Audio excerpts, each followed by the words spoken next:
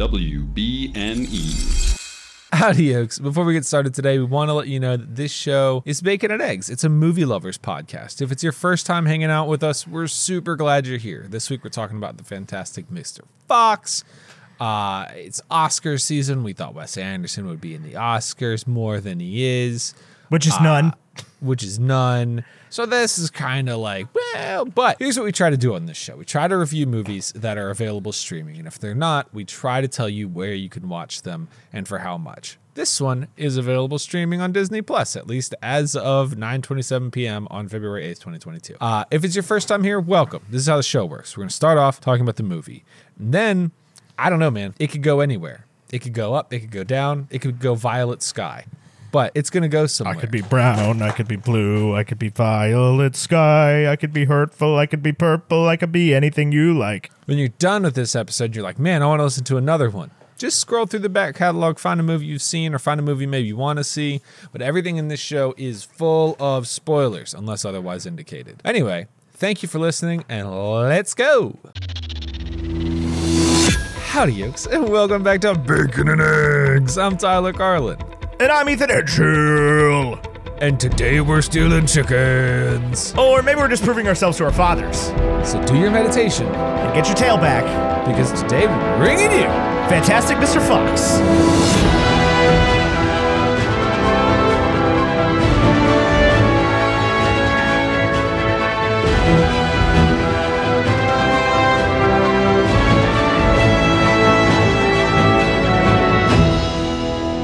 Ethan, the fantastic Mr. Fox was directed by Wesley Anderson. It came out on November 25th, 2009. 4,000. Is he Irish? Wes Anderson. Wesley Anderson, you tomfool. Come here. November 25th, 2009, just 4,458 days ago. 1 year prior to, turns out, Toy Story 3. $40 million budget, $46 million box office, 93% critic rating, 85% audience rating on Rotten Tomatoes, and an 83 on Metacritic. Do you have a negative review from a professional critic? Yeah, totally, definitely. Deborah Ross of The Spectator says, the animation is beautiful, the attention to detail, a thing of wonder. The story's a mess, the script is banal, and just as visually stunning as it all is, it just doesn't seem to have any kind of soul. Can I tell you this? Yeah. Deborah Ross and I think, would write the exact same review. Of course you would. But I would give it a positive score. Yeah, of course you would. Tyler, I want you to hang on a second. I know we've got one of our favorites here giving a positive review, but I would love for you to read me this positive review by Richard Brody. Is there somebody else who's one of our favorites? Oh, Peter Rayner gave a positive review. Yeah. Yeah. But this positive review of a movie by Richard Brody. Yeah. Richard Brody of The New Yorker says, visually, the movie is a wonder. With its profusion of detail and exquisitely focused performances by the figurines, whom Anderson frames in images as precisely composed as those in his live-action work. I'm Dick Brody for The New Yorker. The addition of the focused in there was pretty nice. That is pretty good. That was something I thought was great.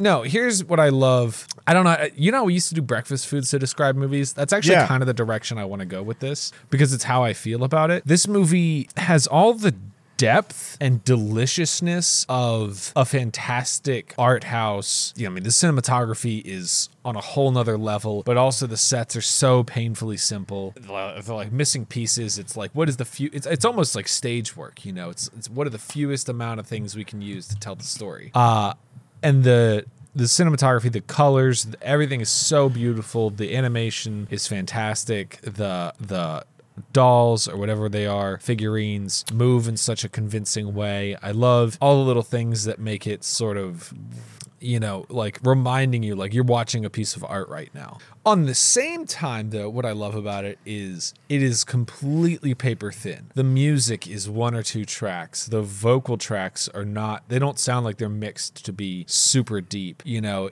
the story is so simple. You know, it's bad guy versus fox. You know, I don't know. It was kind of I'm going to sound like that kid in his first day of philosophy class, but it's like when you get this duality that meets each other, I don't know. I think it's a very interesting just the interesting part of this movie really just comes to the intersection of man and fox, honestly.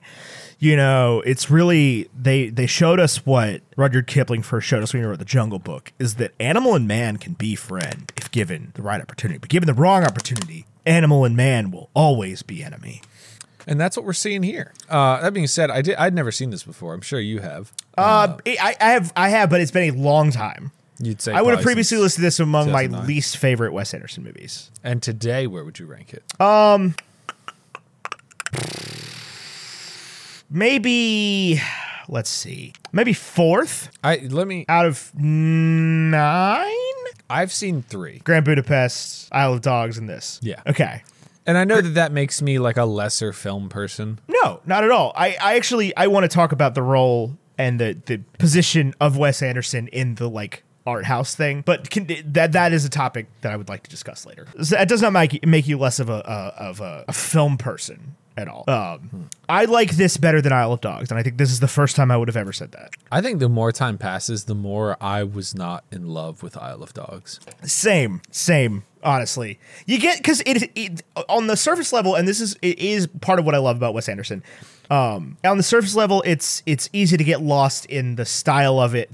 Both live action and stop motion. Easy to get lost in the style of it, in the framing, the shots, the colors, and the always star-studded cast list, right? Especially in the animated ones in Mr. Fox and in Isle of Dogs, you get to play that game a lot where you're like, it is, you know, and especially in Isle of Dogs because like there's all the dogs are like some huge actor. Yeah. He does a really good job of nailing down what I think is like a certain kind of A+ list that I would have a hard time, like, who would I even put in this category? I mean, he's the Horace Slughorn of directors, right? He's got his little club of people that he always calls on. Well, Adam Sandler's that too, but if Rob Schneider was in this, sure, it would be a different movie.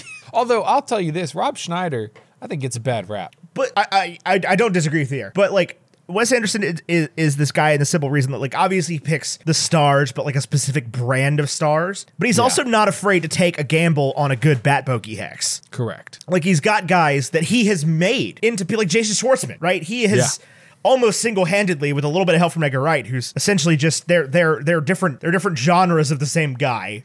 Edgar Wright is Vin Diesel's Wes Anderson. Like they're different fonts of the same dude. Yeah. But yeah, with Jason Schwartzman made by Wes Anderson and serves a fairly prominent role in all of his films and it just like delivers these performances every time. Yeah, that's your Ginny Weasley, right? That's your good bat bogey hex. Yeah. Of actors. But you've also got Clooney in here. But you've always got a get guy, right? You've got Clooney. In Grand Budapest, you had Ralph Fiennes. In Isle of Dogs, you had Bryan Cranston, right? You have your... I wouldn't say Clooney's the get guy here. I would say Meryl Streep's the get guy here. Well, absolutely. I would say Clooney is the leading the... Clooney and Bill Murray are like you are the Wes Anderson people in this. Yeah, but Clooney's only ever done this. Really? Yeah. That's weird to me. I would have thought that this is where like Clooney really found Clooney and his Streep pace. have only ever done this. Everybody else, I believe, is a featured player. Yeah. It's like, he's almost like a theater company of movies. Yeah. Because it's not a cinematic universe, right? Like they obviously there's no reason they can't all exist together, but like it is not, they're not intertwined in any way. No, Give me a 0 to 100. We didn't do that. I like this a lot. It satisfies a very certain craving very well. Yeah.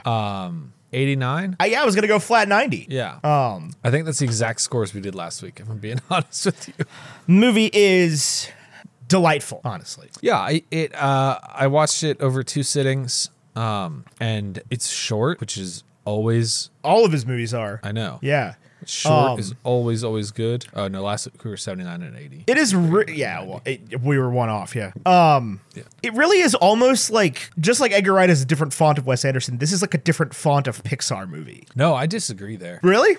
This maybe of Luca, but this is so much lower stakes than every Pixar movie. Not necessarily the stakes, but in the like degree of personification that it occurs. I don't know. I actually still disagree. I feel like throughout this whole movie, you are playing this balancing act of how much am I thinking of these characters as animals and how much am I thinking of them as people who are portrayed by animals. Right. And I think that's what makes this movie so good. Whereas, that's also what makes Finding Nemo so good. And Luca. No, in Finding Nemo, I think about Marlin as a person who is stuck in a fish's body. But you don't feel that way about Mr. Fox. No, by the end of it, I still don't know. Am I supposed to think of him more as a fox or as a person? Okay, so maybe not. I'm not talking about the level of humanification, but more the level of like the foxes have a vibrant. The animals have a vibrant real estate market. Yes. Like that. The whole setup feels very Pixar to me. Well, it's very similar to Finding Nemo, like to a T. Yeah. The first scene is them talking about having a baby and almost dying. The difference is in this, they survive. It feels like it is. If you could understand the trombone noises in Charlie Brown, this feels like Finding Nemo, but as like an adult might see it. Yeah, I love that. Yeah, I expected to think a lot more about Chicken Run watching this. I could see that when somebody, I didn't know what this was about, to be honest with you. Yeah. And so somebody, or I read the synopsis or something, and it was like, oh, it's about a fox who steals chickens, and it's stop motion, and I was like, oh, so it's like Chicken Run. It's like Chicken. It's not like Chicken Run at all. But it's not like Chicken Run at all. Chicken Run never came to my mind. No, no. It is not like Chicken Run at all. It is about a fox that does like crime. Right. But it's not like, oh, it's George Clooney and it's about a heist. Oh, it's like Ocean's 11. No, it's not like Ocean's 11. It's more like Ocean's 11 than Chicken Run. It's more like Ocean's 11 than Chicken Run, but it's also not at all. Hey, Kayla, like just go ahead and write 11. that one down, bud. Yeah. It's more like Ocean's 11 than Chicken Run, but it's not Soderbergh in any way, which is it's not an action movie either. Yeah, and Soderbergh is a different font of Edgar Wright. Just imagine instead of bell bottoms, it's Caravan. Except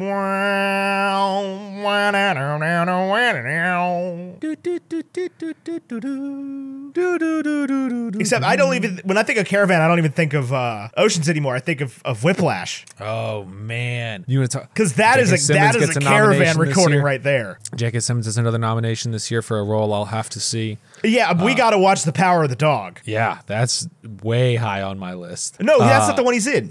He's in Being the Ricardos. Is he? Yeah, you're right. Yeah, it got nominated only for acting awards, which I think is so interesting. So Nicole Kidman got nominated for playing Lucille Ball, and Javier Bardem got nominated for playing Desi Arnaz, and J.K. Simmons got nominated for something for that movie. But like, I don't think it got any other nomination. Maybe something techie. J.K. Simmons is our fraternity brother. I know. He will go down. He will go down as like, because people don't talk about him the same way they talk about Giamatti, right? Like, he is a fantastic character actor, but he's never gotten that degree of respect. It's that Giamatti does. I would say if I were in a room with J.K. Simmons and Paul Giamatti, I would think there'd be a longer line to get signatures from J.K. Simmons. If I was in a room with Paul Giamatti and J.K. Simmons, I would consider myself quite lucky. I would consider myself. If it was just the three of us, man, they're nary a room I'd like to be in more, honestly. I'd be like, hey, Paul Giamatti, I want you to answer questions. I don't want to hang out with Tom Cruise. No. Tom Hanks, though. If you gave me Tom Hanks, now would you rather have Simmons or Giamatti with Tom Hanks? Simmons, no brainer.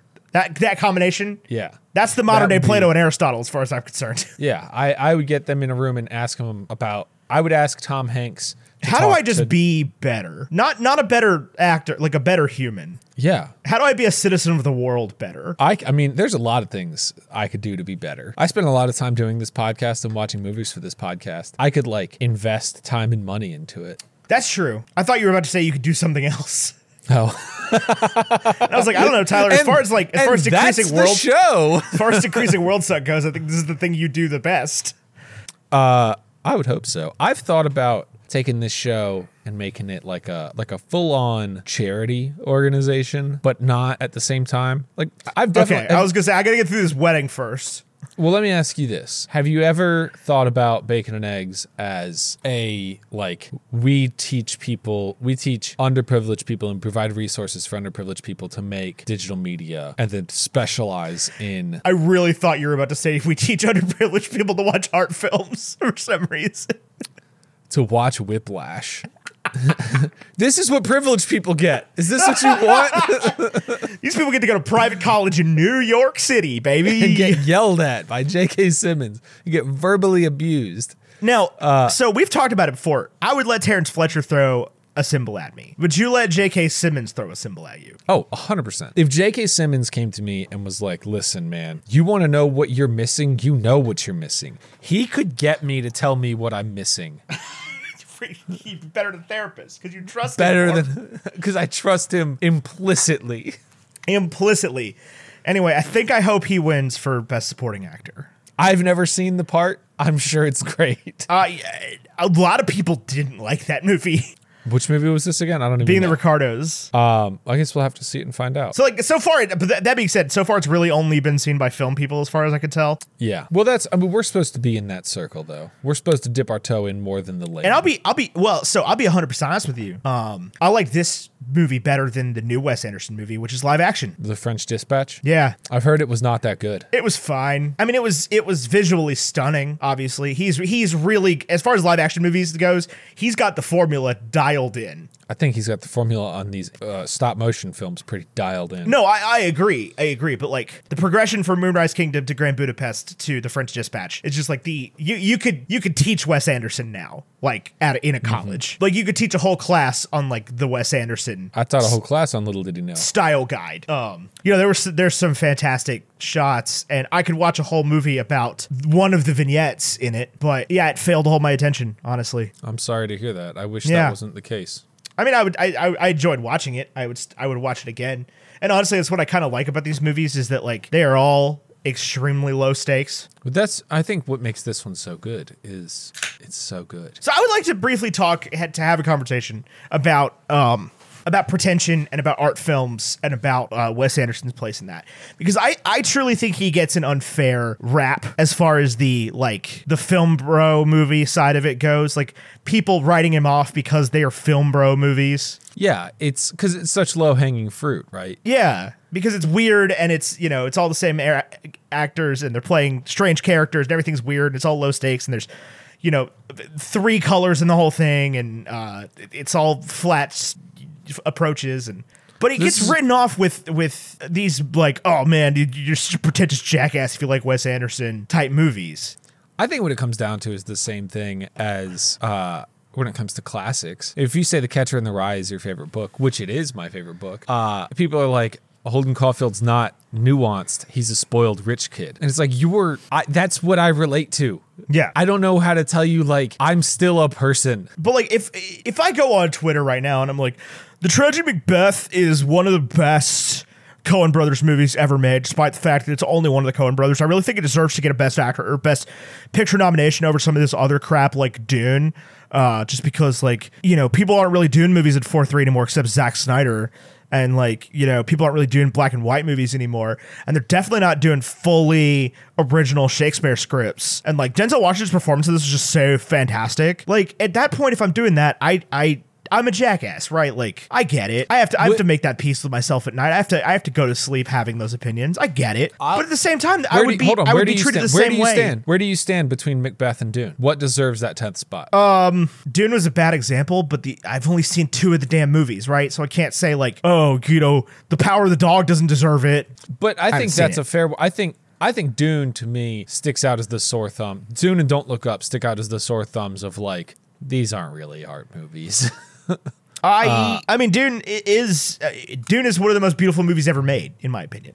My problem with Dune is it's not a very good movie, but it is an achievement in science fiction filmmaking. Yes. Right. The same way that I think The Tragic Macbeth is an achievement in, like fully art dramas of just like, I think the Tragedy Macbeth actually, I know that it falls into like, I haven't seen it, but I've seen clips. I get the idea. I think it falls into a hybrid category where it shouldn't get a Best Picture nomination because it is essentially the best possible version of the Hamilton Pro Shot. Okay. Like, what if we just put the cameras on the stage? Is essentially all it feels like to me from the clips I've seen. It is not like that. It's like super minimalist sets, right? And it's black and white. Not particularly. No? I mean, it is like brutalist sets. Well, maybe I'll have to watch it then. But to me, yeah, that's like, would you call like say you shot a movie in front of one of the pyramids. Would you call that scene minimalism? I mean, it would depend upon how you did. I wouldn't call like The Mummy minimalist. No. No, but like say but if your whole set was sand, pyramid, sky, yeah, that's not what I'm thinking of when I think of the clips I've seen from The Tragedy of Macbeth. Okay. Well, there are several desert scenes, but also like it takes place in a lot of like big rooms that are like sparsely decorated. So let me send you the picture that I'm thinking of. This is about as close to the image I have in my mind. Copy image address, chat. I don't know if it's going to come through. It's in New Yorker, so it might tell you to sign in. Yeah, no, I get that. I get where you're coming from with minimalism. But like if you imagine like a dolly zoom that just keeps making that room bigger and bigger and bigger and bigger and bigger and bigger. Yeah, I think that's using the camera to do exactly everything the camera can do. Sure. Within the confines. Like it is not extravagantly decorated, but it is big sets. Yeah. No, I'm curious to watch it because but it is also not like the stage because it is like a lot of sets. Yeah, I guess that's true. I've never been a huge Macbeth guy. Oh, Macbeth is my favorite Shakespeare. I like the comedies, but I have a hard time with Shakespeare. So I'm curious how I feel about it after watching it. Which I know that's like a thing where it's like you just got to watch a few of them. You've got to read a few of them, and you've also got to like be willing to sit there with a textbook and be like, "What the fuck are they talking about here?" I mean, you definitely watch it with subtitles. I listened to Taming of the Shrew one night. It was only like 3 hours long. Yeah. And I did not understand a word of it. Yeah, but I think that's where you need the visual element. Right. So Macbeth is, along with Romeo and Juliet, is like pretty easy to understand. Like you're not going to get the finer points of the language. But so speaking of the finer points of the language, I want to bring this back to Fantastic Mr. Fox. Speaking of the finer points of the language, what do you think Fantastic Mr. Fox is trying to say? Is there a greater thematic point to be made here, or is it simply like paying attention to the little nuances between the characters? Your fathers pay attention to your sons, husbands and wives, things like that. I think it's or is there a greater narrative?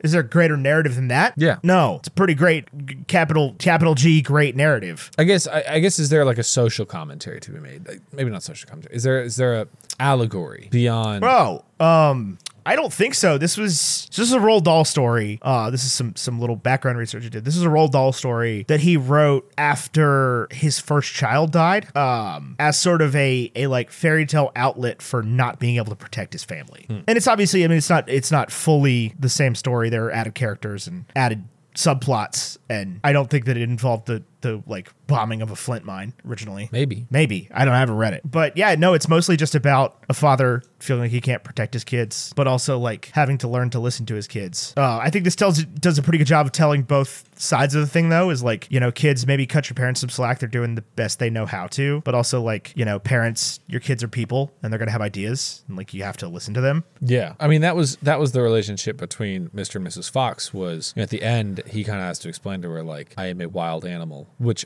I think the metaphor there is that we're all wild animals at the end of the day. Like we've built society and we have this great real estate but there's system. Nothing natural about what we're doing. Right. And I don't think it's like a natural order Joe Rogan sort of thing. I think it's like the natural order of things is like people have ways about them that are antithetical to society's sort of. Sure. And you got a lot of, it's okay to be different in here. Yeah. Like a lot of Pixar movies. I've decided, I think, speaking of Fantastic Mr. Sea Monster. This is my heretical take of the week. I think Luca is about Jesus and John the Baptist or Simon Peter and Mary Magdalene. In their power throuple. And it's all the 32 years pre-gospel Jesus, right? Which is why I don't think Simon Peter's a part of it. Maybe not John the Baptist.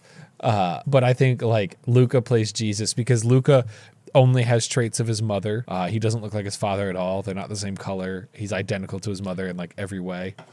And I like this idea of like the Virgin Mary being a strict mom. I think and Joseph being like totally uninvolved. But like the first scene we see of Luca is as a shepherd, like gathering all these little fish sheep.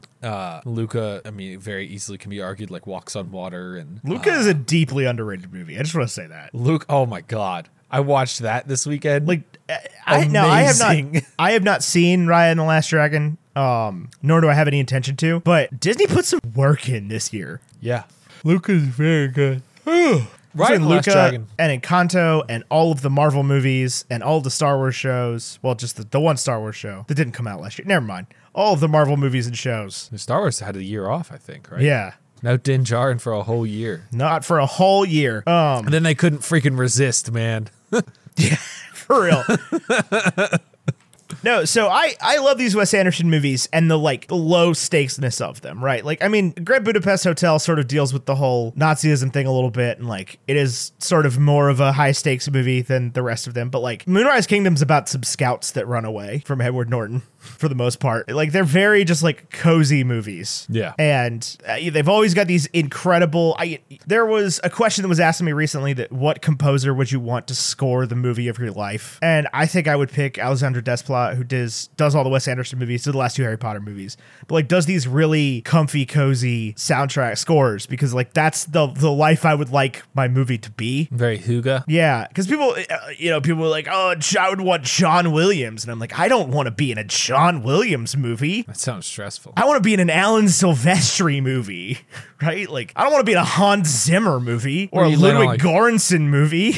I think if John Powell did, I want to be in a Randy Newman movie. Yeah. If John Powell did my life, then do I get to learn how to fly a dragon? I wouldn't want to be in a John Powell movie. That sounds terrifying. Being a dragon rider on the island of Berk while it's under siege sounds terrifying. Being a scoutmaster in this cool little island off the coast of Maine sounds dope. Rad. I'd prefer Jack Johnson to Metallica. I would do Jack Johnson. That sounds awesome. And you can't even be like, Jack Johnson's not a film composer. Wrong. That was we did this on Super Carlin Brothers bonus gaming. This answered this question, and Jack Johnson was your brother Jonathan's choice because of the Curious George movie. Jonathan loves that album. Yeah, I mean everybody loves that album. Let's be honest. People that hate Jack Johnson, I don't understand. It's just part of this whole thing, man. Like, what has Jack Johnson ever done to any? They don't like Dave Matthews. They don't like Jack Johnson. No, I can understand not liking Dave Matthews. I can't understand not liking Jack. I can't imagine hearing Banana Pancakes come on and be like, you know what? Fuck this song. I hate this song. You know what's so funny? Fuck Billy Currington for covering it. Yeah, Banana Pancakes might be my least favorite Jack Johnson song. Really? Yeah. Man, it's so comfy. I'm listening to it. It's like an armchair, but like a song. I do love a good armchair. Can't you see that it's just raining? Ain't no need to go outside. What are the odds this is in tune? Nope.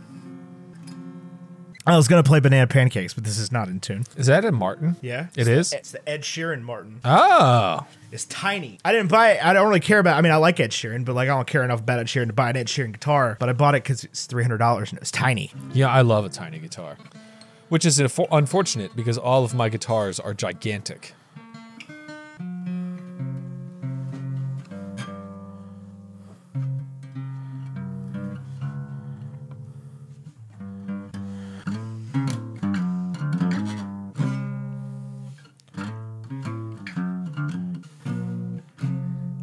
Oh God, I didn't get that bar chord quite in tune. It's a little wibbly. Anyway, love the music in this movie. All of the like Beach Boys and Beach Boys sounding songs, and also all of the original score. Fantastic. The whole thing was good. Who would direct the movie of your life, Ethan? Who would direct the movie of my life? That's a tough one. Because, like, if you made a movie about me right now, I mean, I don't think I've done the thing that would get me a movie made about me yet. But, I've been through some stuff, right? Mm-hmm. So it'd have to be somebody capable of handling those kind of things in a very almost Stranger Than Fiction kind of way. I actually have the Google search who directed Stranger Than Fiction up right now. Who did direct Stranger Than Fiction? It was Mark Forster, who also did Quantum of Solace, World War Z, Monsters Ball, Kite Runner. And Christopher Robin. Yep. Finding Neverland. Yes. Yeah. That's not a bad choice, honestly. World War Z is a little weird thrown in there. Maybe Kenneth Branagh. Why Kenneth Branagh? Because he just does a lot of like cozy movies. Does he? Yeah. Jack Ryan, Murder on the Orient Express, Thor. I didn't know Kenneth Branagh did a Jack Ryan movie. I'm not gonna lie to you. Jack Ryan's Shadow Recruit. Wild. Artemis Fowl. Yeah, I heard that movie. He did Belfast. Yeah, he did Belfast. I don't know what Belfast is, but it sounds cozy. It doesn't look cozy. It looks like Jojo Rabbit, but significantly more serious. I mean, I wouldn't mind a Taika Waititi movie. I don't think my life, I wouldn't mind that at all, but I don't think that's the answer for me. Yeah, I don't think so either. But I don't know, man. Who would direct the movie of my life? So you gotta handle... I feel like now I can't say Wes Anderson, right? Like... That's cheating. Why but not? I think that's the movie I think I would most like to live inside of is a Wes Anderson movie. Maybe like Paul Thomas Anderson. Maybe like who did Here we go. This is me right here. Nancy Myers. Who's Nancy Myers? This is some credits. I think if you were to do a movie of my life up to date, you would have, I think, a story of love and loss. I think loss is probably not the right word, but like I've had the tragedies of my life have been romantic and career driven. Okay. So I think that's kind of where I think you'd find the heart in it, is this like consistent failure and the positive attitude that drives through, but also like the struggles with depression and stuff like that. Anyway, Nancy Meyers did The Parent Trap, Something's Gotta Give, The Holiday, It's Complicated, What Women Want, boom, Father of the Bride Part 1 and 2. That's not a bad choice. Actually, Father of the Bride, I think Father of the Bride, a remake for the millennial father. Because my biggest complaint about Father of the Bride is that, like, I could never be as awful as Steve Martin is at the start of that movie. Oh, sure. Like, if my daughter came to me and was like, I'm getting married, we're doing it at the house, I'd be like, I don't care.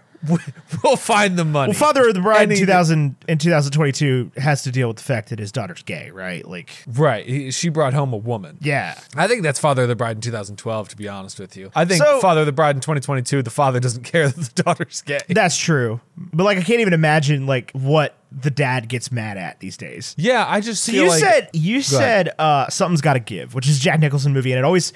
I mix it up with because I don't think I've ever seen it. But I mix it up with a different Jack Nicholson movie called As Good as It Gets, which is a movie that I would want. This is one with Diane Keaton. No, yeah, I know which one it is. I don't think I've seen it though. But yeah, As Good as It Gets is a movie you should really watch. That's a dog movie. It is a dog movie. It is a fantastic movie. It's one of my favorites. That person also directed Spanglish, and that is James L. As Good as It Gets is Helen Hunt, baby. Yeah. No, it's a fantastic movie. You should watch. But yeah, so James L. Brooks directed. Also directed Spanglish, so I think that's a good pick. What I did look up was Peter Weir.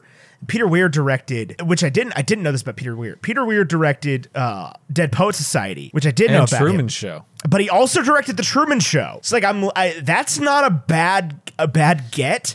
But here's the problem with Peter Weir. He also directed Master and Commander: The Far Side of the World.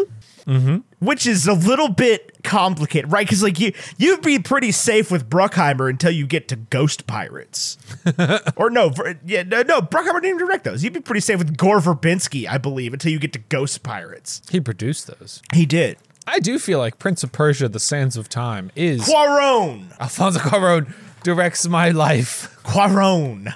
Well, if I had to pick, if I had to pick a Hispanic or Latino director, it would have to be Cuarón, right? I can't do Guillermo del Toro. I would not survive in Pan's Labyrinth. You can't do Lin-Manuel? Oh yeah, I could. Yeah. I was thinking of Lin-Manuel would look at my life and be like, Iñárritu, who did Lin-Manuel would look at my life and be like, this has got way too much privilege in it. Tyler, we forgot somebody. Whomst. I got 2 words for you. First name and last name. Greta Gerwig. Greta Gerwig.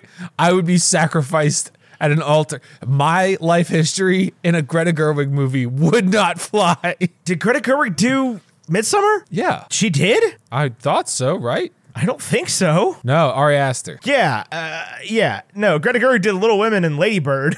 I've actually still not seen Lady Bird. Oh, no. Hold on. Tyler. Greta Gerwig doesn't look like what you think, by the way, in case you're curious. Yeah, she does. That's what you thought Greta Gerwig was going to look like? Yeah. Huh. Yeah. Tyler, we've forgotten somebody important. Now, there's one problem here that I'm going to list. Hang on. That's not the right. Yeah. No. Yeah. Yeah, that's the right guy. We've forgotten about John Chu. John Chu?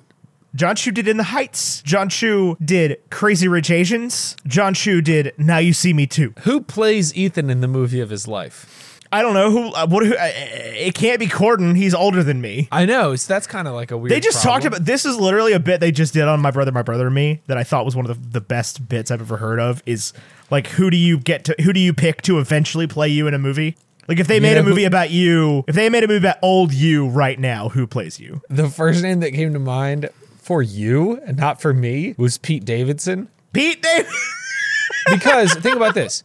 Pete Davidson has been through a lot of the same tragedies. Yeah, absolutely. Has lots of tattoos. Yeah. Lots of bad tattoos, you know. I'm very proud of most of my tattoos. I like, and the ones that I'm not proud of are covered by my sick Joe Burrow jersey. Who would play me? God, see, there's no way to answer this because you have to answer like a handsome person, right? And there's no way to answer this without being like, I think I look like Tom Holland. I don't think that. I'm just older than Tom Holland. You know who I'd pick right now to play me? Yeah, Whomst? Bo Burnham. Oh, that would be a good one. Yeah, I think he would nail it. Yeah. You gotta watch Promising Young Woman. Oh my God. I know he's in it. Yeah. Carey Mulligan from The Great Gatsby's in it. God, what a movie. But like Bo Burnham in that movie is incredible. God, you know who would end up playing me in the movie of my life is like Noah Schnapp. Who's Noah Schnapp? They would have Noah Schnapp playing me. He plays Will in Stranger Things, and Gaten Matarazzo playing you. I would take that, sir. You know what's stupid? Actually, is because if they had to write Chris into the story, I would be Finn Wolfhard, and Chris would be Noah Schnapp. No, Chris would be Finn Wolfhard. Finn Wolfhard has a Jufro. Okay. That's true. I don't know if that's an offensive thing to say, but that's what people said I had in high school. You are Polish. Joe Keery can play me in the movie of my life. Sold. So could Charlie Heaton. So can Winona Ryder. If they made a movie about you and I and it was Joe Keery and Charlie Heaton, I would not be upset. I would be so jazzed. If who's the kid that plays Harry Osborn in The Amazing Spider-Man? He would make a good you. Is that what I look like? The guy from Chronicle. Yeah. You know who would make a good you? And this is a legitimately compliment, I think. Dylan O'Brien. Dylan O'Brien. He's the dude that Becca likes. He was Percy Jackson. Yeah. Oh, that's not the dude that Becca likes then. Yeah, it is. It's one of them. No, I'm thinking of I am thinking Dylan O'Brien? Yeah. Or Logan Lerman. Logan Lerman is Percy Jackson. No, Dylan O'Brien's Percy Jackson. No. Yes. He's not. He's not? No. Who's Dylan O'Brien? Dylan O'Brien is in The Maze Runner. Oh, okay. Becca likes both of them. He's Thomas. I mean, I figured. I'll tell you what, I cannot, because Thomas Brody Sangster plays Newt, right? Yeah. I cannot see that at all. No, Will Poulter could do a good Newt. He was Gally. Will Poulter plays what's his name? Scotta, right? The leader. No, he plays Gally. Does he really? Mm-hmm. He's a villain in the first one. Logan Lerman was Percy Jackson. Logan Lerman and Dylan O'Brien are the same person. All I know is Will Poulter's been cast as Adam Warlock, which I think is a lock of a casting. Wait, I thought Kit Harington was Adam Warlock. No, Kit Harington is from Eternals. Right, as Adam Warlock. No, that's not Adam Warlock. It's not? Who's Adam Warlock? Adam Warlock's the end of Guardians of the Galaxy Volume 2. The lady, like, painted in gold is like, we have a secret weapon. And they point to, like a basically, like, what they have Walt Disney in now, like a cryo chamber, and there's, like, a gold person inside. Okay. That's Adam Warlock. Adam Warlock in the comics, like, beat Thanos with his arms behind his back or something. Then who's Kit Harington playing? His character is named Black Knight. This is what I get for listening to TikTok. Oh my God, have you seen the fucking trailer for Moon Knight? Yeah, briefly. Oh. I haven't watched it all the way through. Holy shit. It looks so really good. I'll tell you this. God. Lay Oscar Me Down by the Dirty Heads. How much money do I have to pay for Oscar Isaac to play me in the movie about me? A lot. What if it was, I mean, I know, listeners. Here's what you and Oscar Isaac have in common. No. Tyler, just shut up for 2 seconds. Listeners, I understand what I'm about to say comes with the heavy price that Tyler and I are both white. But, like, it is not my fault that most of the best actors right now are Latino. I would love for a movie about you and I to be Pedro Pascal and Oscar Isaac. And I don't care which one Pascal's I get to be. playing me. I don't care which one I get to be. But, like, if they made Bacon and Eggs a movie lovers movie right now, I think that's who I'd pick. Although, honestly, the fact that you said that Pete Davidson could play me in a movie, that really, like, got to me. Well, I mean, Pete Davidson can play you in a movie. That was just a super nice thing you said. He's a funny guy. He's a tragedy guy. He's a Carhartt beanie guy. I feel some camaraderie with Pete Davidson as a person. I feel like I feel the need to defend Pete Davidson. Pete Davidson and you probably have weird feelings about 9/11. Probably. Because it's like, well, this was like obviously awful, but like the nationalism thing is weird to me. But also, this is really bad. Oh no, it's the Olympics, baby. We're doing the Winter Olympics right now. This is the most nationalistic I get. I know, you're all about them Winter Olympics. I love the Winter Olympics, man. This is the first Winter Olympics without my... there's no swimming in the Winter Olympics. This is the first Winter Olympics since my mom passed, and that has been a really hard thing. This was like our thing. So it's been a little weird, I'll be honest with you. But like, I love the Winter Olympics. Like, it's cool to like curling now, but I'm like a curling hipster. I knew this was going to happen one day where curling would get popular. I did too, man, because I remember 2006, the Torino, Italy Olympics, 2006. They would play curling from like 5 a.m. to 8 a.m., right?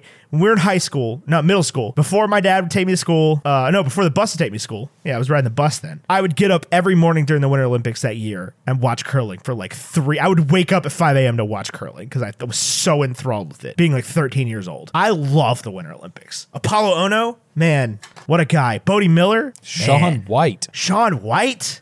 We lost slopestyle snowboarding for the first time in both men's and women's categories. Granted, this is only the third Olympics it's been included in, but we did lose it for the first time ever. I think the U.S. isn't going to win the medal count this year. I don't think we've gotten a single gold yet. Yeah, I think it's not our year. We're getting freaking crushed. Our mixed doubles team lost curling. It makes you wonder in the group stage. It makes you wonder what kind of impact COVID had on the slopes. Oh, they will not stop talking about it. I mean, like, if you can't fly, how do you get to Utah? You don't. How do you shred gnar if you can't fly? You don't. Apparently, Australia has year-round snow. I didn't know this. Apparently, Australia and New Zealand have year-round snow. Well, yeah, they're like right next to Antarctica. I just didn't know this, right? So, like, all the Australian skiers and New Zealand skiers and snowboarders have been doing fantastic.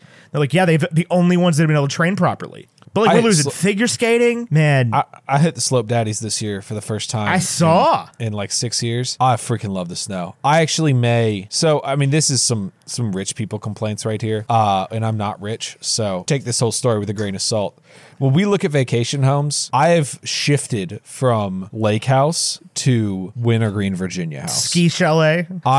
I love that town in a way I cannot describe. Yeah, no, it was cool when we spent the weekend up there before it was even open. I mean, dude, it is so cool. Yeah. And I don't know what it is. There's something about that area that just like really speaks to me. Yeah, dude, same.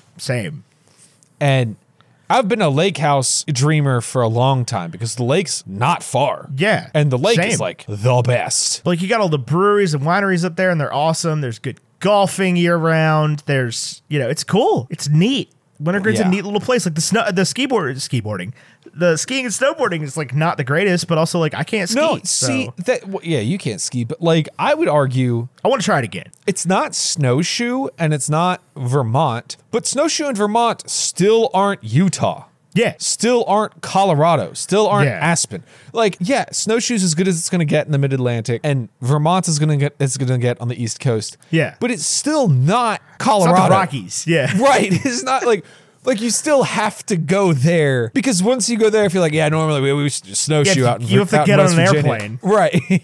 And so to me, it's like, man, yeah. And there's I like the slopes at Wintergreen, and they have in the Mid-Atlantic, they have the best manufactured snow. Yeah. So that to me is a selling point as well. And that restaurant, dude, that food at that restaurant, I don't know if we were just exhausted from golfing.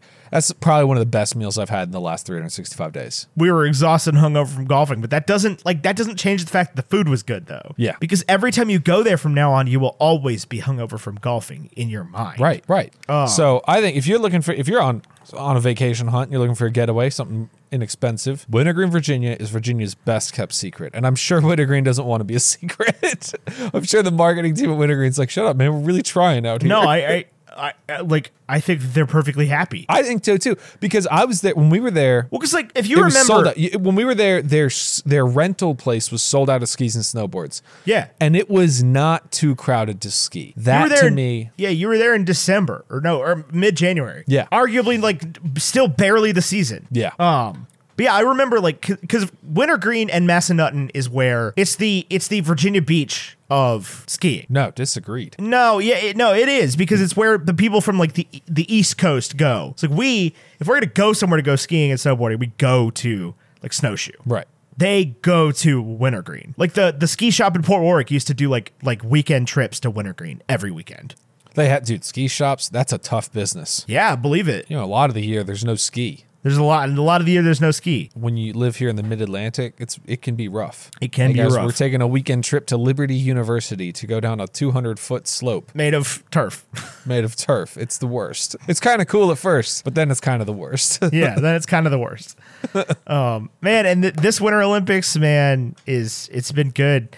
They got big air snowboarding and skiing in the disused nuclear power plant. That's some stuff straight out of a Bioshock And like our friend Chris is like, yo, China's so weird. And I was like, yeah, but the photos are sweet because they've got like the big Beijing logo on top of one of the cooling towers, and they're, you know, they've got pictures of these snowboarders just like skiers like flying in the air with just that behind them. Yeah. No snow in sight. Also, like big air skiers and snowboarders have gotten crazy over the last 4 years because they're doing like 1900 degree method grabs. Yeah. I mean, this is like 1900. You remember when Shaun White landed the 900? Tony Hawk landed the first 900 in skateboarding ever.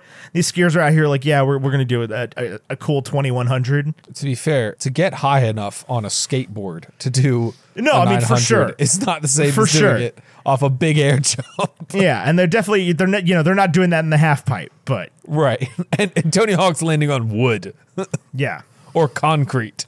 Man, snowboarding is not something that I would have thought that men were like that much better at than women in the Olympics. I would have assumed that being lighter and smaller gave you an advantage. And I would have thought the center of gravity shift would have helped women. Give you an advantage. But like, you know, I watched women's slopestyle snowboarding and they were like, oh, she went for a 1080 there. That's incredible. And they're like, and the men's are like, oh, this guy's in last place, just did a 1520. What is he even doing? And I was like, good God. I'd be so dizzy. I would be so dizzy. My knees would explode. Your knees would explode. Didn't we put you on a set of skis one time and you were like, no. Yeah, I tried it. It was I don't know, like the point where my knees go the weakest is like the exact like activation point of where you need to ski at. Mm-hmm. But also, like, I was at Snowshoe. I didn't know what I was doing, and the guy I was with didn't do a good job of teaching me anything. You know, Wintergreen, they got classes. Yeah, they got classes at Snowshoe too, but they don't have like bunny slopes. They have Bunny Mountain. Yeah. That's the thing is, like, I think I should go back and go to Wintergreen and just like take a class, do the thing. I went with Chris, and Chris is like, oh, you don't need a class, I'll teach you. And I was like, I think I might need the class. I think there's no shame in the class. I wanted to take the class. Yeah. I was the one that brought it up. He's like, nah, you don't need the class, I'll teach you. And I'm like, well, it's just me and him going. It's a learning curve thing is what it is. So it's like, I think I'd rather snowboard anyway. I mean, okay, do that. Yeah, man. I'm not saying you're telling me not to. I'm vocalizing like what I would. I was hoping we were going to do this when we went, but we went the weekend before the slopes opened. Yeah. It was a completely different town with the slopes open. Oh, I believe it. But it's the same deal as like I would buy a house at Holden Beach and go there for January. Yeah, and I think I would do the same thing if we went for the mountain house thing. Is like I would absolutely pick weekends in the summer to be like, I'm going to the mountain house. I would go up there in July and just chill. Right, like it's 20 degrees cooler. I can go to the brewery.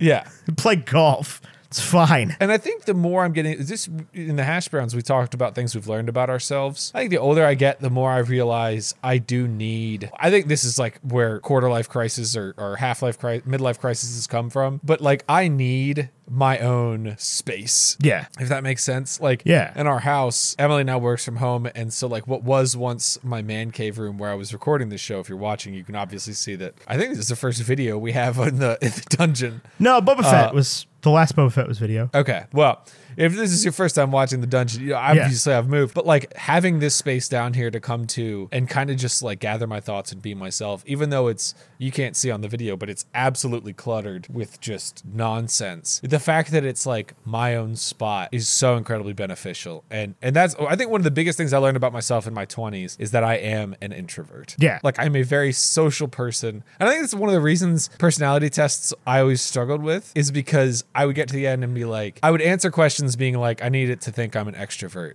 Yeah. Because I'm a very social and comfortably social person. Yeah. But those two things just aren't related at all. Yeah. I get my energy from my alone time. Yeah. Same. I got to charge up. Yeah. I need time on the Peloton or watching TV or watching movies or just sitting. And I wasn't getting that. Yeah, that's been honestly one of my biggest adjustments to going back to work full time. It's just like having days. What? You got to talk to people. It's not even that I got to talk to people. It's just like having days where I don't get a minute to myself. Yeah. Like today, I woke up, hung out with the dog for an hour and a half. I went to therapy. I went to work. I came home. I watched a movie. I played with the dog. I saw my fiance for 20 minutes and then I came and recorded with you. Yeah. And so like, I'm going to wake up tomorrow still pretty drained. Yeah. That is definitely an adjustment I've had to make. I feel the same way. Like, so yeah, I mean, and even today I was like, man, I can't schedule therapy on recording days ever again. Really? I mean, I like therapy. Like, I like going to therapy, but it's just like, it is, I usually go at either 8 or 9 in the morning. Yeah. And then go work full day. And I'm just like, by the time I get home and then watch the movie, and I've hung out with Pickles that whole time that I've been home, and he's just like super high key all the time. I'm just like, man, I got to turn it on for 2 hours now. And then once I'm done, I'm done. Yeah. And I run into the same thing where like, no, I'm fully sure that it is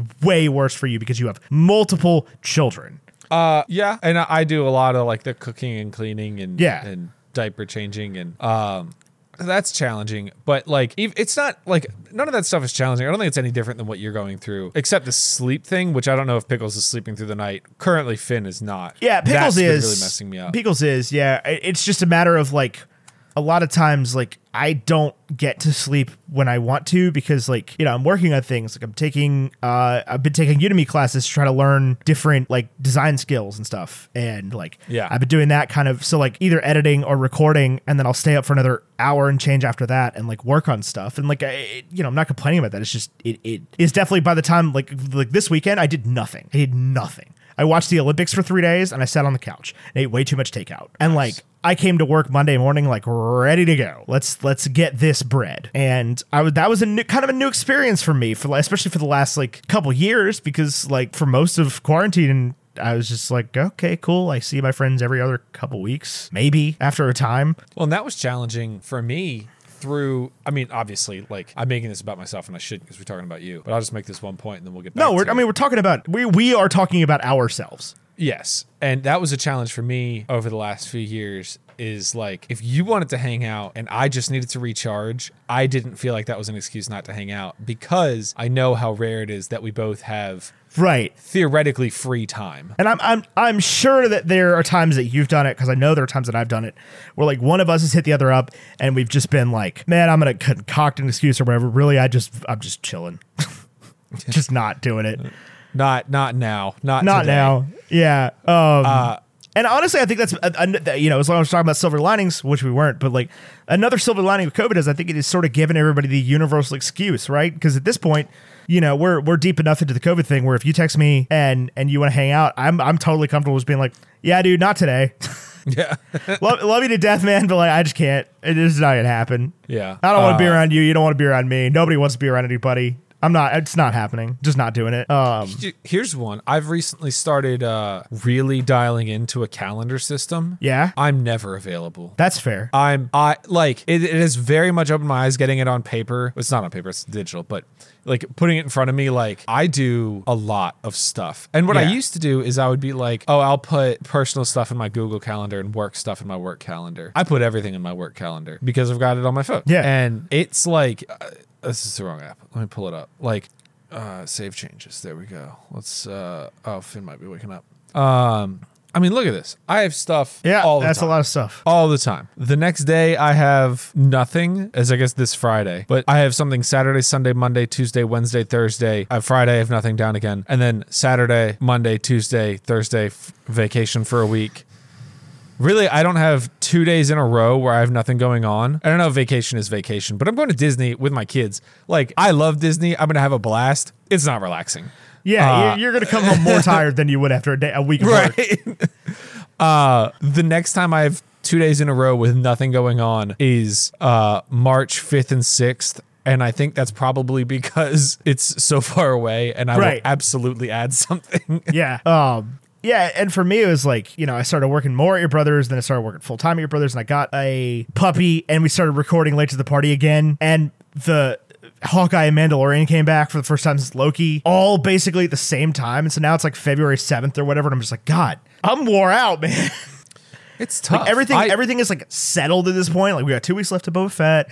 or 1 week left of Boba Fett. We're chilling. You know, work is calming down. I'm used to it. Pickles is sort of mellowing out a little tiny bit, and we're getting back in a rhythm late to the party. It's all kind of settling down, and I'm just now looking around like, I was holding my breath for a while there, man. Like, so like, I'm stoked that this week we got to watch a Wes Anderson movie, and last week we got to watch a movie that almost entirely about fly fishing. We're just vibing. And next week we get to watch a horror about a high school girl eating men. I don't think it's a horror. A thriller? I mean, I don't think it's scary. Like, I don't think you're gonna watch. Also, we don't have to do it. I think we do. You responded pretty wild because I was like, yo, we could do Jennifer's Body, because in the past you were like, man, I should watch Jennifer's Body on this podcast, and you were like, I have little interest in seeing Jennifer's Body.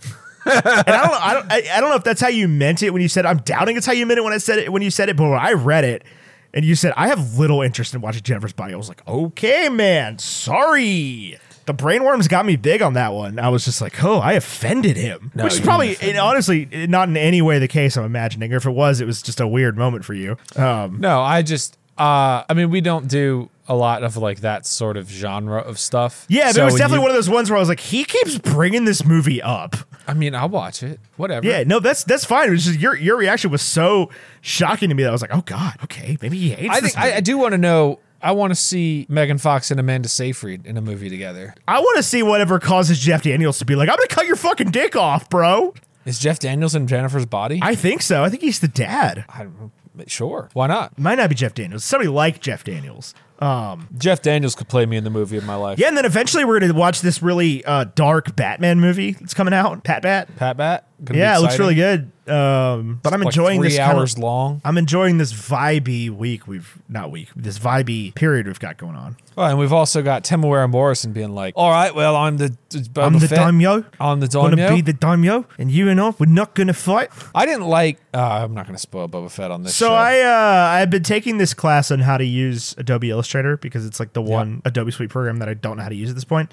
And I need it from time to time to make my cool little motion graphics. Like I had to make a Pokeball the other day, and I didn't know how to make a Pokeball in Adobe Illustrator.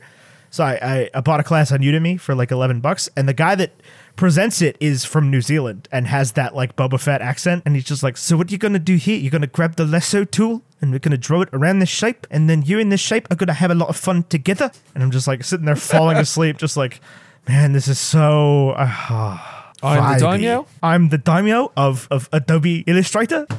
Have you seen that white British comedian talking about the first time he met a Maori? No. I'll have to find it on TikTok. I said he's one of the funniest things I've ever heard. He's like in Australia or New Zealand, I guess, like doing a show, and he's just like, you people have Maori, they're massive. And they just look down at you like, don't be scared, bruv. All right, Ethan, it's time to talk scores. It's time to talk scores, which means I gotta do math. I am punching numbers into a spreadsheet. I am not anywhere near close to that. Just Tyler, while I do this, why don't you read us some listener reviews of this movie? Sure. Let me pull them up on my cell phone, because Discord never works on my computer. Sails to steam in your belly. Are you listening to Jimmy Buffett right now? You have ever seen. How do you listen to music while we do this show? When you said Banana Pancakes, I put on Banana Pancakes radio, and it's been on the whole time. Is this? And actually, I'm listening to Jack Johnson. Tyler, and Dave I think Matthews. this is your ADHD superpower. Why? Because I couldn't do that, man. I could not participate in this podcast. People think I'm crazy because I listen to podcasts and play video games at the same time. No, I think you're crazy podcast and listen to music at the same time. I think you're crazy because you take a sip of water, hold it in your cheeks, and keep talking to me. Oh my God, why do you have to keep putting me on blast about this thing that I do subconsciously? I've done it my whole life. I can't help it. I've got a review here from the Mighty Toothless, 88 out of 100. That was a yawn. It was my first Wes Anderson movie, and I've never looked back. We're going to review here from fellow CNU Captain Ashton Stout. What? Hi, Ashton. 90 out of 100, my second Wes Anderson film, and I thoroughly enjoyed it. The score is fantastic. I've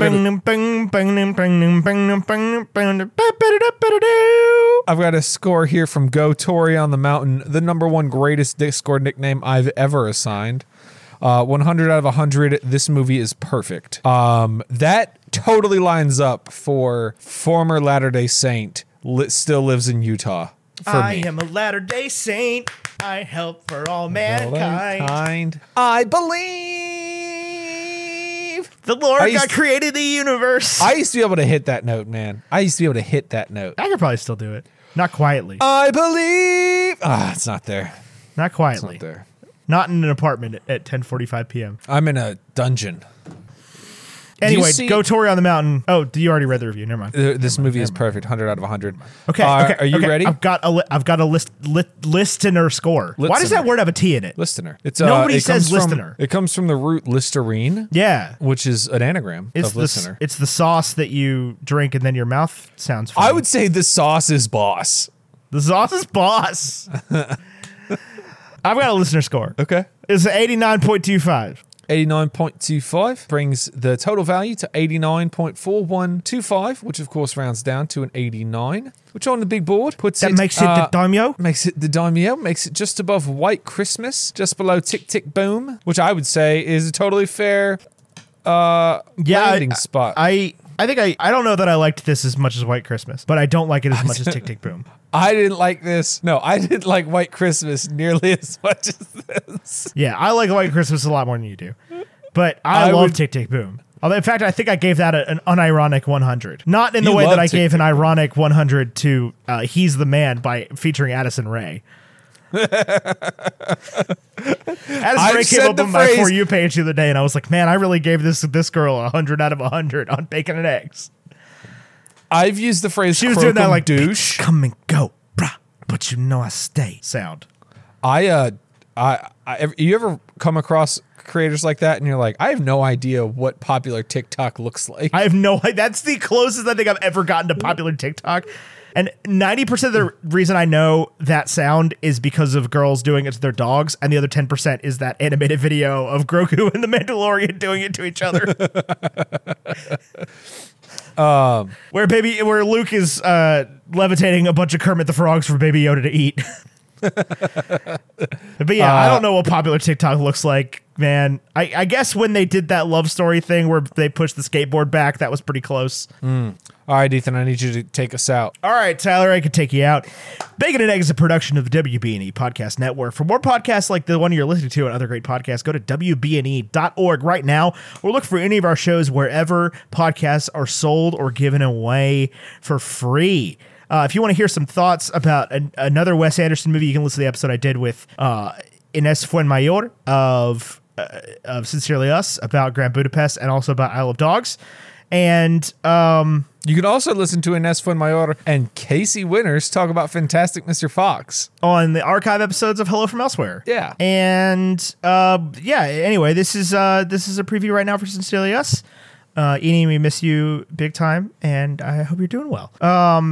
Dear listener, today's going to be a good day, and here's why. Because today we have found your new favorite podcast. Do you like all things musical theater? Or do you just like Hamilton? Then Sincerely Us is perfect for you. We take deep dives into modern musicals and teach you all that you need to know. From props and sets to playwrights and composers, we will get you caught up on all things Broadway. We are Becca and Eni, two best friends, here to teach you all about the shows that we love. Sincerely Us, a podcast for the casual musical theater fan. Join us every Wednesday wherever you get your podcasts and on WBNE.org. Our graphics are by Vaishon Brandon. Vaishon Designs on Instagram. Our music by Andrew Scott Bell. AndrewScottBellMusic.com if you need music or podcast graphics. Hit either of those people up. They do wonderful work and they do it quickly. I love both of them. They're dear, dear friend of mine. And another dear friend of mine is Tyler Carlin, the co-host of this show. And on behalf of Tyler Carlin, until next time, arrivederci. Quote, unquote, fantastic, Mr. Fox.